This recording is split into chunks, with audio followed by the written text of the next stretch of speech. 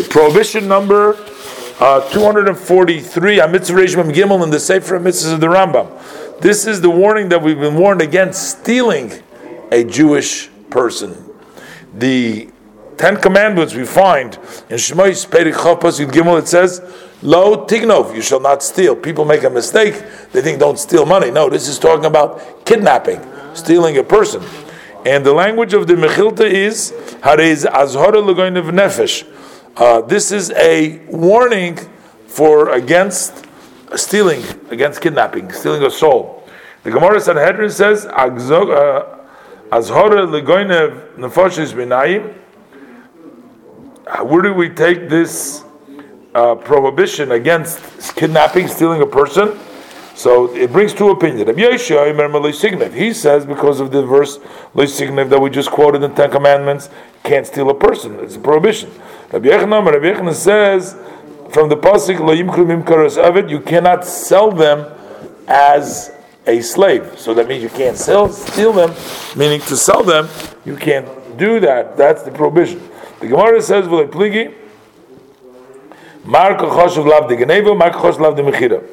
there's no disagreement here, but rather one rabbi, Rabbi Yochanan, Rabbi Yoshia, was talking about the prohibition against stealing the person, kidnapping.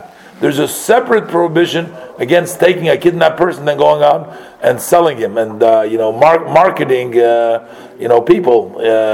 So that's a separate slave trading.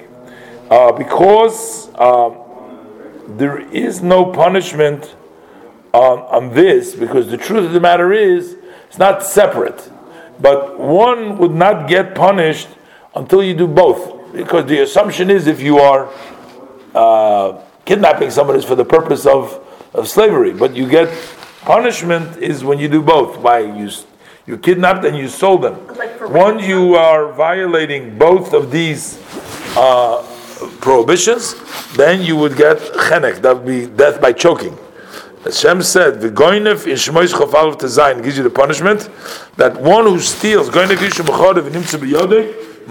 if you steal a person and you sell him, so by the punishment, then you find him found in your hand that you've done it. So through witnesses, the whole process, then you should be put to death. Shmois Perek Chaf Aleph Pasuk Tezayin. So you see like this, although there are two separate prohibitions. One, a prohibition against kidnapping. Another prohibition against selling. But the punishment, the Torah says, is only when you do both of them. The details of this mitzvahs have been articulated in the 11th chapter of Sanhedrin. We're learning in the Sefer HaMitzvahs of the Rambam, the prohibition number 246, a mitzvah Reish Mem Vav. This is the warning that we've been warned not to steal from the boundaries of our properties, which means is we can't change the boundary, the sign that are between us and our neighbor, the other person.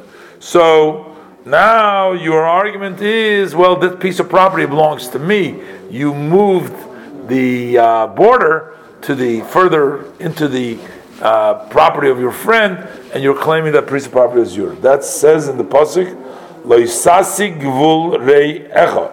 You shall not take away or take away from the boundary of your friend. Well, 1 minute, but the Torah says don't steal. What do we have to say? That's basically robbing. You're taking away the other person's field. So, what is it teaching us? This thing that you should not move back your boundary. That teaches us that anyone who moves back his fence or his property sign into the other one's property, he violated two prohibitions. One's for stealing and one for moving back. This is a special prohibition of Leisasik V'Lurecha. No, you might think this would apply even outside of Israel. And the answer, the pasuk tells you in Devarim Perek Yutes Yudalet, Deuteronomy 19:14, this prohibition of Loisasi Gvul Reyecha applies to your inherited land of Eretz Yisrael. In Eretz Yisrael, in Israel, you are violating two prohibitions. But in Chutz La'aretz, you're only going to be violating for one prohibition, the prohibition against stealing, against robbing, Loisigzel. And here you see that this particular prohibition of loy sasi gevul reyecha only applies in Eretz Yisrael.